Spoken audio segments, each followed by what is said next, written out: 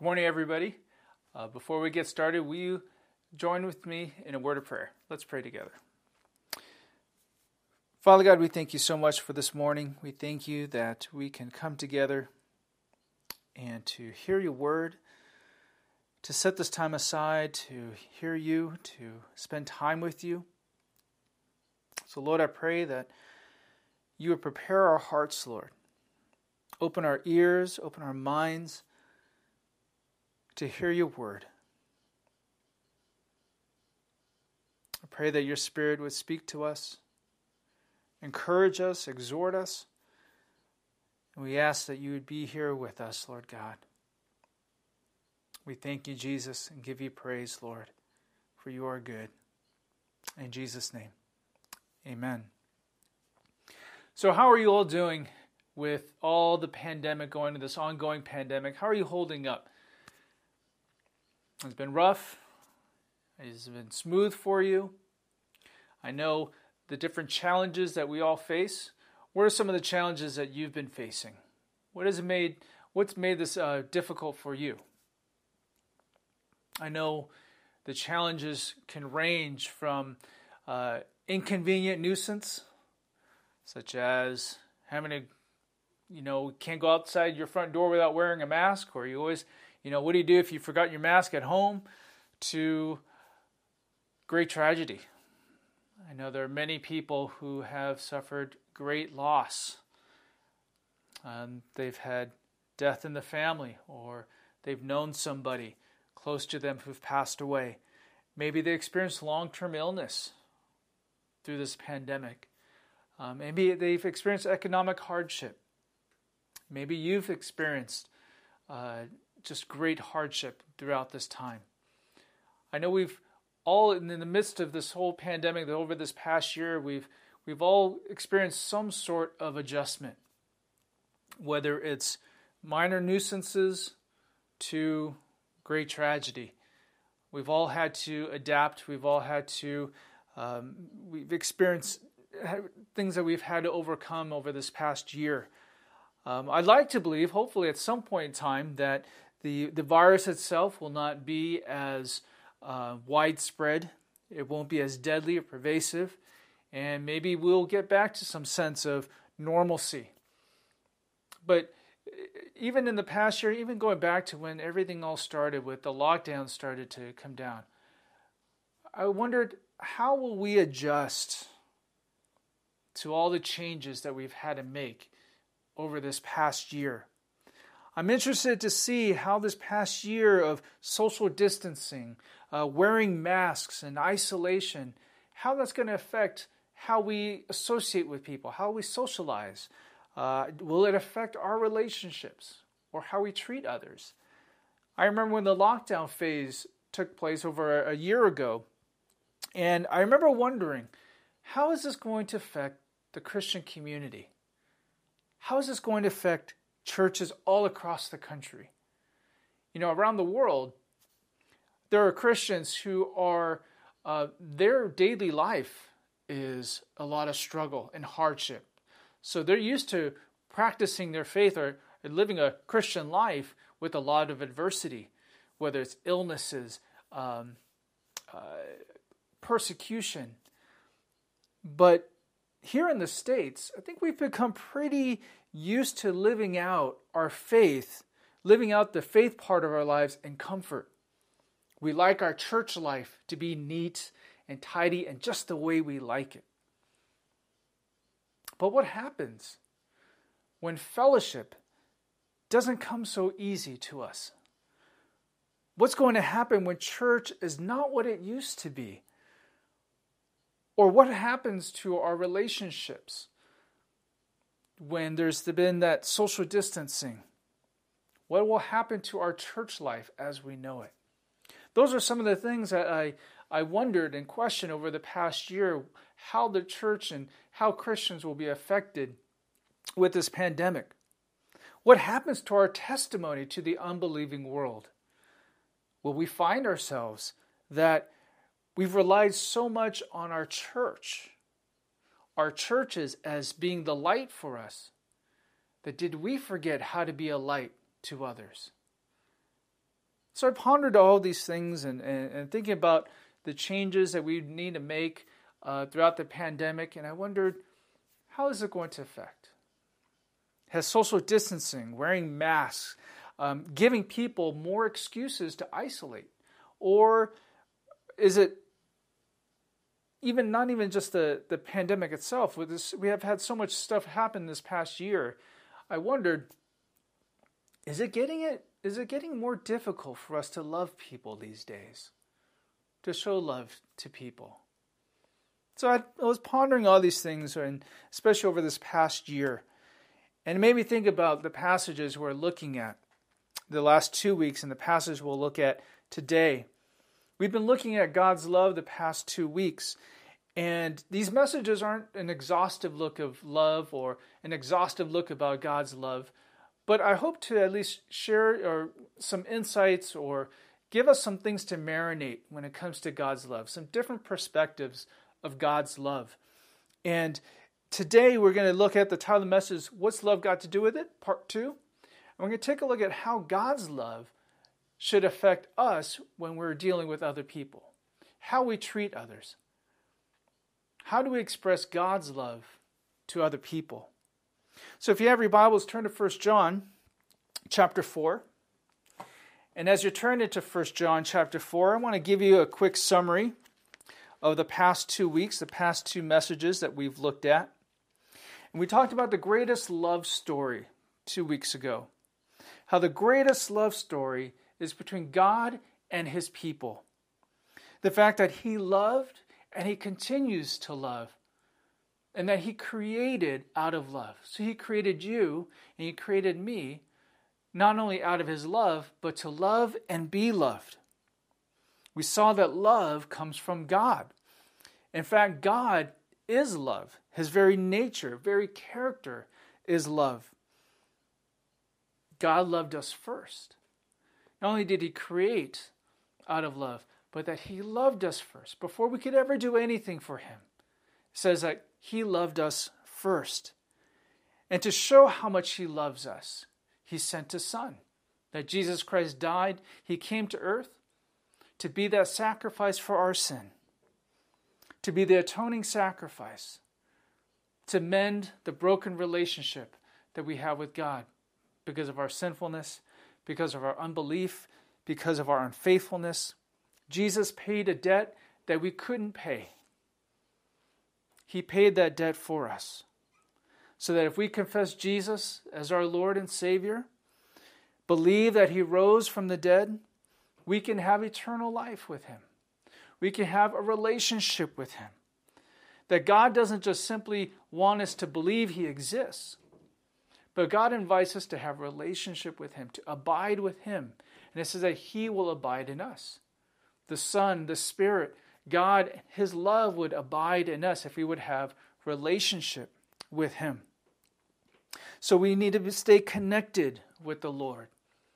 To have relationship with Him means to be connected with Him, to abide with Him, and He would abide with us. And that through that we have a direct pipeline to God's love. His perfect love. So we're going to take a look at that effect now. So if we have relationship with Him, and we abide in His love, and He abides in us, what does that look like? Now, if you can tell in 1 John, love is a central theme throughout the letter. So we see love mentioned many times in this, not only in this passage, but throughout his letter. So what are we to do with this message of God's love? Why is it so important? How are we to respond? So we're going to pick up on a verse again, 1 John chapter 4, verse 7 and 8. And we'll read again verse 7. We looked at this last week. It says, "Beloved, let us love one another, for love is from God, and everyone who loves is born of God and knows God. The one who does not love does not know God, for God is love."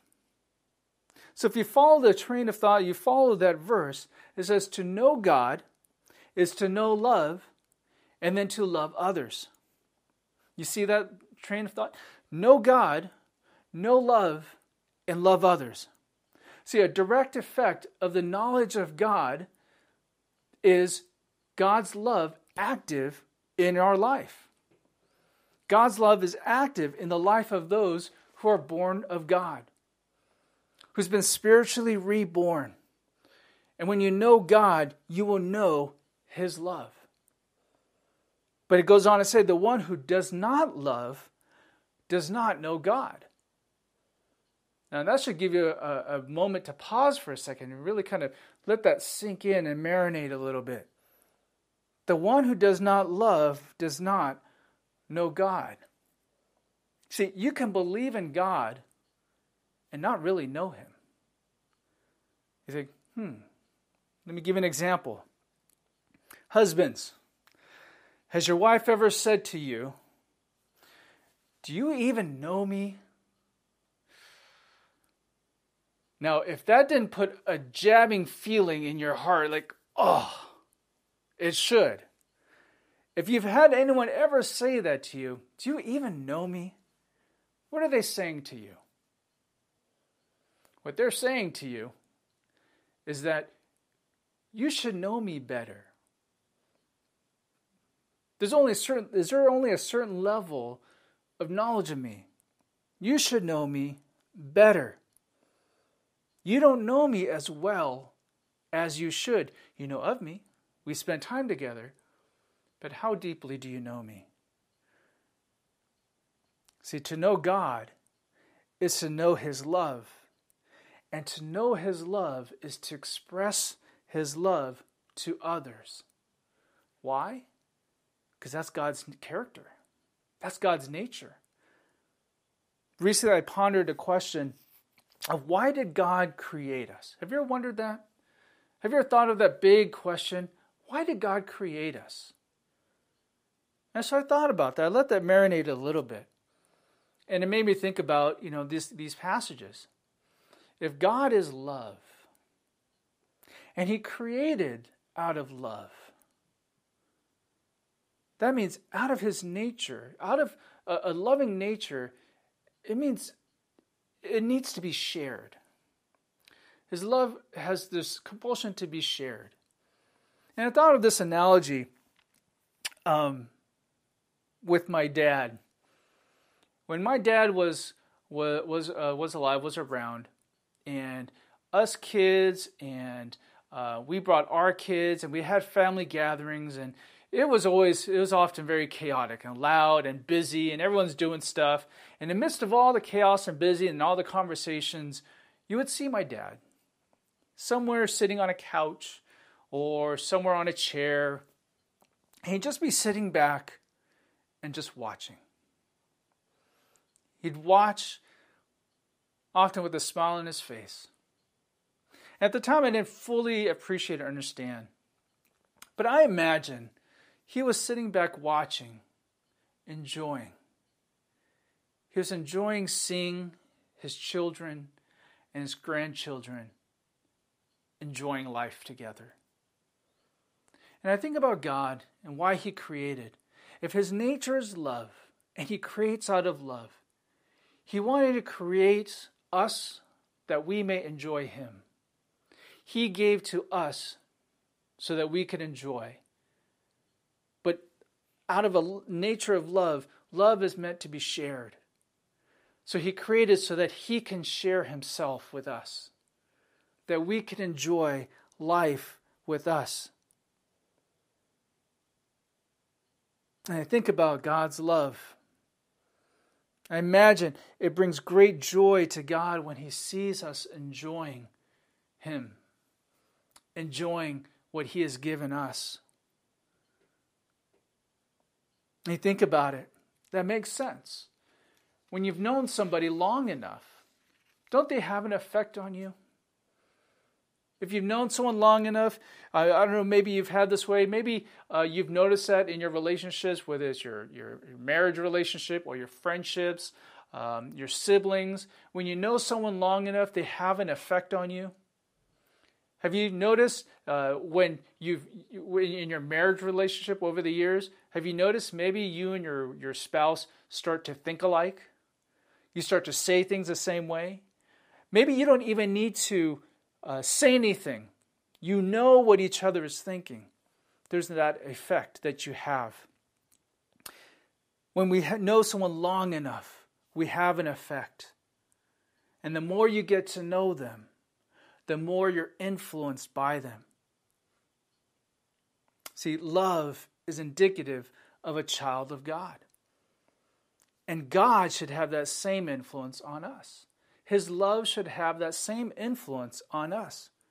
So how much influence does God truly have in your life? To know God is to know His love, and to know His love is to love others. Also, God's love is always at work in us. Look at 1 John chapter 4, verse 11. It says, "Beloved, if God so loved us, we also ought to love one another. No one has beheld God at any time. If we love one another," what does it say? "God abides in us, and His love is perfected in us." See, God's love is at work in us. And it says His love is perfected in us. See, God's love in our life is measured and perfected in our love for others. Do you catch that? God's love in our life is measured and perfected in our love for others. See, for many people, their faith is often theory more than practice. Sometimes their faith is more academic knowledge than practical knowledge. We often stress head knowledge without considering practical knowledge. What do I mean by that? We raise our kids, we teach them Bible stories. So maybe you've learned Bible stories. You know memory verses. You can recite them. You can debate theology. You can recite. You can defend. You can have apologetics. So you have a lot of knowledge here. But if God's love is not in practice, does that knowledge have any relevant power? You can have concepts, you can have thoughts, you can have information, but if it's not seen in action, does the knowledge have any power? 1 Corinthians chapter 13, 1 through 3. Paul says, "If I speak with the tongues of men and of angels, but do not have love, I've become a noisy gong, clanging cymbals. If I have the gift of prophecy and know all the mysteries and all knowledge, and if I have all faith as to move mountains, but do not have love, I am nothing. And if I give all my possessions to feed the poor, and I deliver my body to be burned, but do not have love, it profits me nothing." See, many know this passage, but do we truly appreciate the message of what Paul's trying to say? Because over the course of our Christian life, how many times have we heard something be taught about spiritual gifts? What's your spiritual gift? Maybe you've heard an emphasis on Bible knowledge. So you memorize this, you learn these stories. You may have heard an emphasis of great faith, to have great faith. Faith even to believe in miracles. Or maybe you admire the idea of suffering for the faith. You do all these different things for God. And those are all well and good. But what Paul's saying here, if we don't have love, then what does it all mean?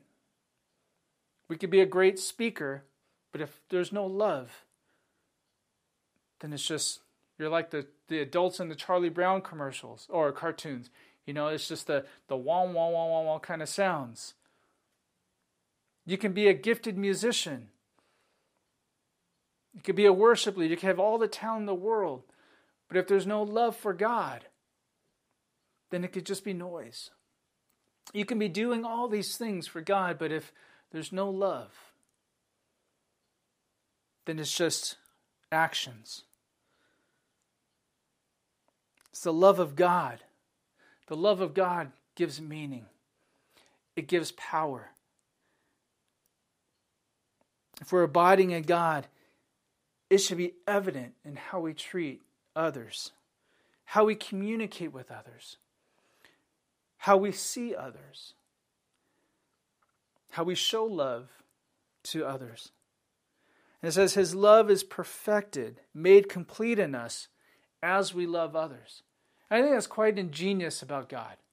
Think about that. His love in us is perfected as we show love to others. That's really ingenious because whenever we try to perfect something in us or mature, complete something in us, we open the door for pride to get in, to pride take control in us. But what God says, if you want my love perfected in you, grown, mature, complete, and whole, love others. Give of yourself. Give to another person. Show my love to them. You want God's love more complete in your life? Love others. But then he said, love the world. God so loved the world. Do we have to love the whole world too? The answer is God's love is the remedy to fear and hate. We see that in 1 John chapter 4, verse 20 and 21. He says, if someone says, I love God and hates his brother, he is a liar. For the one who does not love his brother whom he has seen cannot love God whom he has not seen. And this commandment we have from him, that the one who loves God should love his brother also. Now this is a tough one. It's a tough one because sometimes, many times, it's not very easy to love the whole world. Do we have to love the whole world? This verse in this passage says God's love is the remedy to fear and hate. I think we've kind of throw the word hate pretty loosely. We use it very easily sometimes. Perhaps we use it too much. What we hate. We can fall easily into using the word hate. What are some things that you hate? I can think of some things that I say I hate. I hate liver. I don't know if you ever like eating liver. I hate liver. I think I've had it once, and that was enough for me. I hate the sound of metal utensils scratching plates or bowls. That sound just brings chills up my spine, and I cringe. I hate slow driving in the carpool lane. Frustrating. I hate the Trojans. No. Well, maybe. But, okay. What do you hate? See, all these things in our life, I shouldn't say I hate the Trojans. Okay. But all these things that invoke these feelings, these emotions, we often translate it also to the people in our lives. There may be a coworker who, when they talk, it's like the metal scraping up plates, and it makes you cringe. Maybe how some people act or behave. It rubs you the wrong way. It causes emotions of frustration and aggravation and anger and all these things. And we use this word hate around and we throw it around, and it just seems like these days there's a lot of hate being thrown around. It's easy to love those who are easy to love, but when it comes to those who are challenging to love, do we have to love them too? Do we have to love those who align themselves on the other aisle, political aisle, across the aisle? Do we have to love those who think differently from us? There's a lot of hate. We live in a very polarizing time, a very divided time. We're living in times where people hate other people for whether their political views. Some hate others for how they look, their appearance, the color of their skin, black, brown, white, or any shade in between. Some hate them for their socioeconomic stance, where they came from, all different reasons. But what would happen if we had allowed God's love to affect us, to have an impact on us? How would that affect how we influence the world? Would it affect how we see people? How we talk to them? How we see who they are? Think we would find ourselves hating people a little less, fearing a little less. Because see, if we relied on our own love, our own ideas, our abilities to love, we're going to find it being very limited. But what is this saying here? We are to love others with God's love. We don't rely on our own abilities to love. Do we rely on the ability or rely on God's love when we love others? See, when we rely upon our own self, we often love on the condition of tolerance or convenience or pleasure or expectations. I'll love you only in the certain amount of convenience, whatever is convenient for me, or whatever is pleasurable for me, I will show that love to you. Or how much I can tolerate, that's as much as I can show to you. Or whatever expectations I might have or you might have, that's only about as much love I can share. But what does Jesus say? He says, this is my commandment, that you love one another as what? Just as I have loved you. It says, love one another as I have loved you. So how do we love like Jesus? That seems like a very daunting task, a challenging task. How do we love like Jesus loves? Well, let's kind of review as we look back and what we've seen about God's love in the past couple of weeks, from John 3:16 and 17 to 1 John 4:7 through 21. What are some things we've seen about God's love? We saw God's love is sacrificial. His love forgives. God's love heals. It saves. God's love is eternal. To know God is to love. It's to know His love. God loved us first. God paid a costly price out of love. And God's love is relational and requires relationship with Him. So you look at all these different things about what is the markers for God's love, what God's love looks like. And we have somewhat of a checklist for ourselves of how we can love like Jesus. I'm going to summarize all those into 4 kind of points. And again, it's not an exhaustive thing, but just 4 points that I gather from these passages of how we can love like Jesus based on God's love for us. So if we have this checklist, the love of Jesus, the first thing to check, love points people to the Father. Jesus' love always points people to the Father. Desire for the other person to have right relationship with God. This checklist may not look like what you may think about love. When you think about God's love and the love that Jesus shows us, His love always points us to the Father. Everything that Jesus did was to bring us to the Father. And if you think about our lives and how we share love to other people, does what we do bring people to the Father? Does it bring glory to God? Does it help somebody to see right relationship with God? Because that's love, is pointing them to the Father. The second thing, Jesus' love sacrifices convenience for service.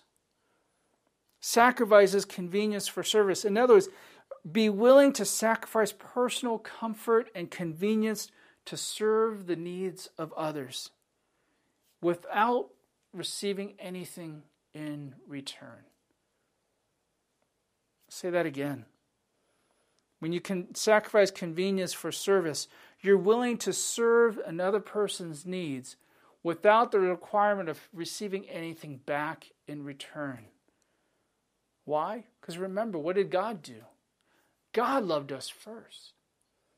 He showed His love towards us before we ever accepted, ever believed, ever went to church, ever listened to a sermon, ever tried to do anything good, he died for us.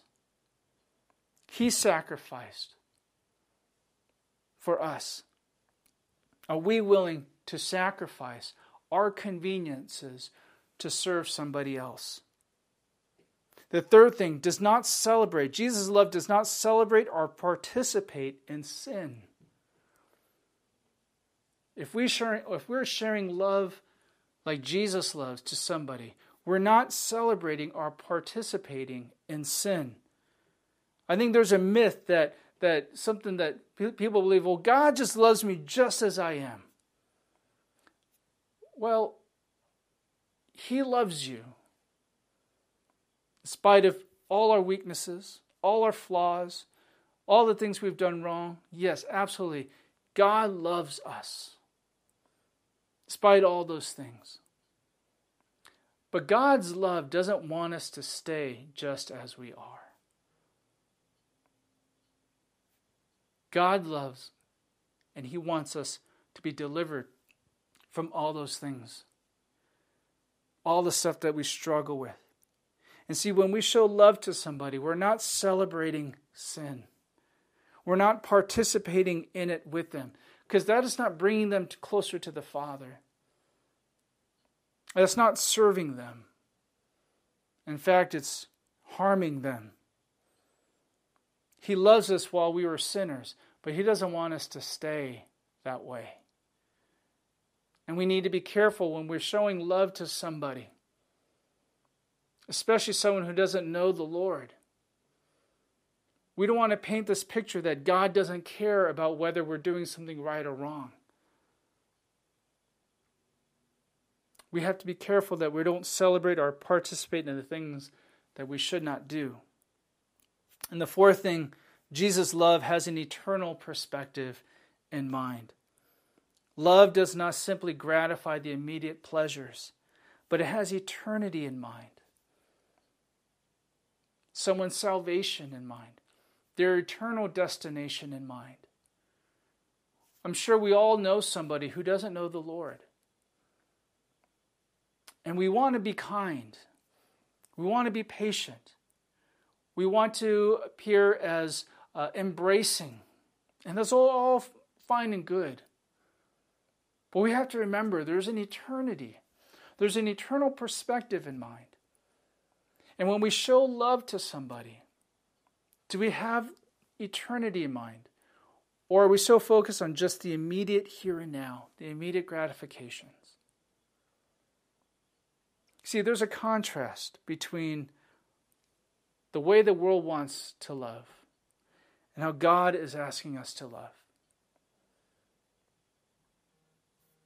It's for us to point to the Father, to be willing to sacrifice ourselves, to not participate in the things of this world, but pointing them to eternity, pointing them to Christ. See, God's love sets the mold. God loves us. We love him. And in his love, we are to show love to other people. Love is meant to be shared and expressed. When God gives us love, he doesn't want us to hoard it all for ourselves. There's plenty of God's love for us to share with others, and we're going to have storehouse full of his love. We don't have to hoard it for ourselves. God says, look, I love you. Get to know me. And as you know me, show it to others. Express it to others. Lead people to me. I want them to enjoy me as well. There's eternity waiting.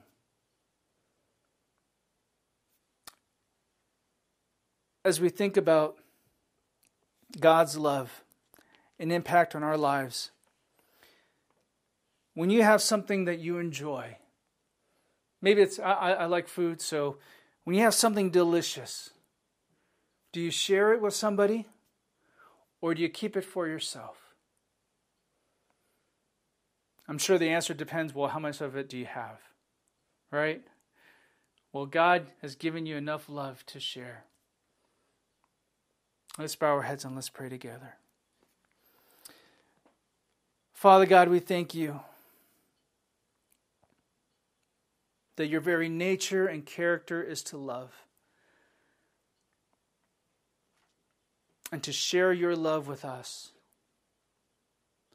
And you ask us, Lord, as we get to know you, as we believe in you, as we abide in you, we place our trust in you, as we know more of your love,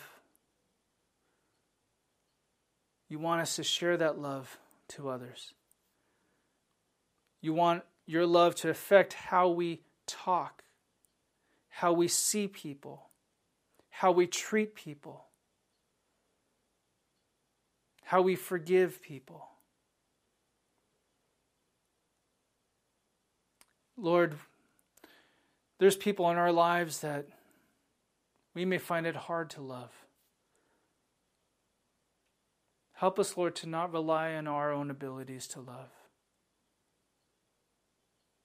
but help us to love them as you love them. Help us to do what we feel like we are incapable of doing on our own,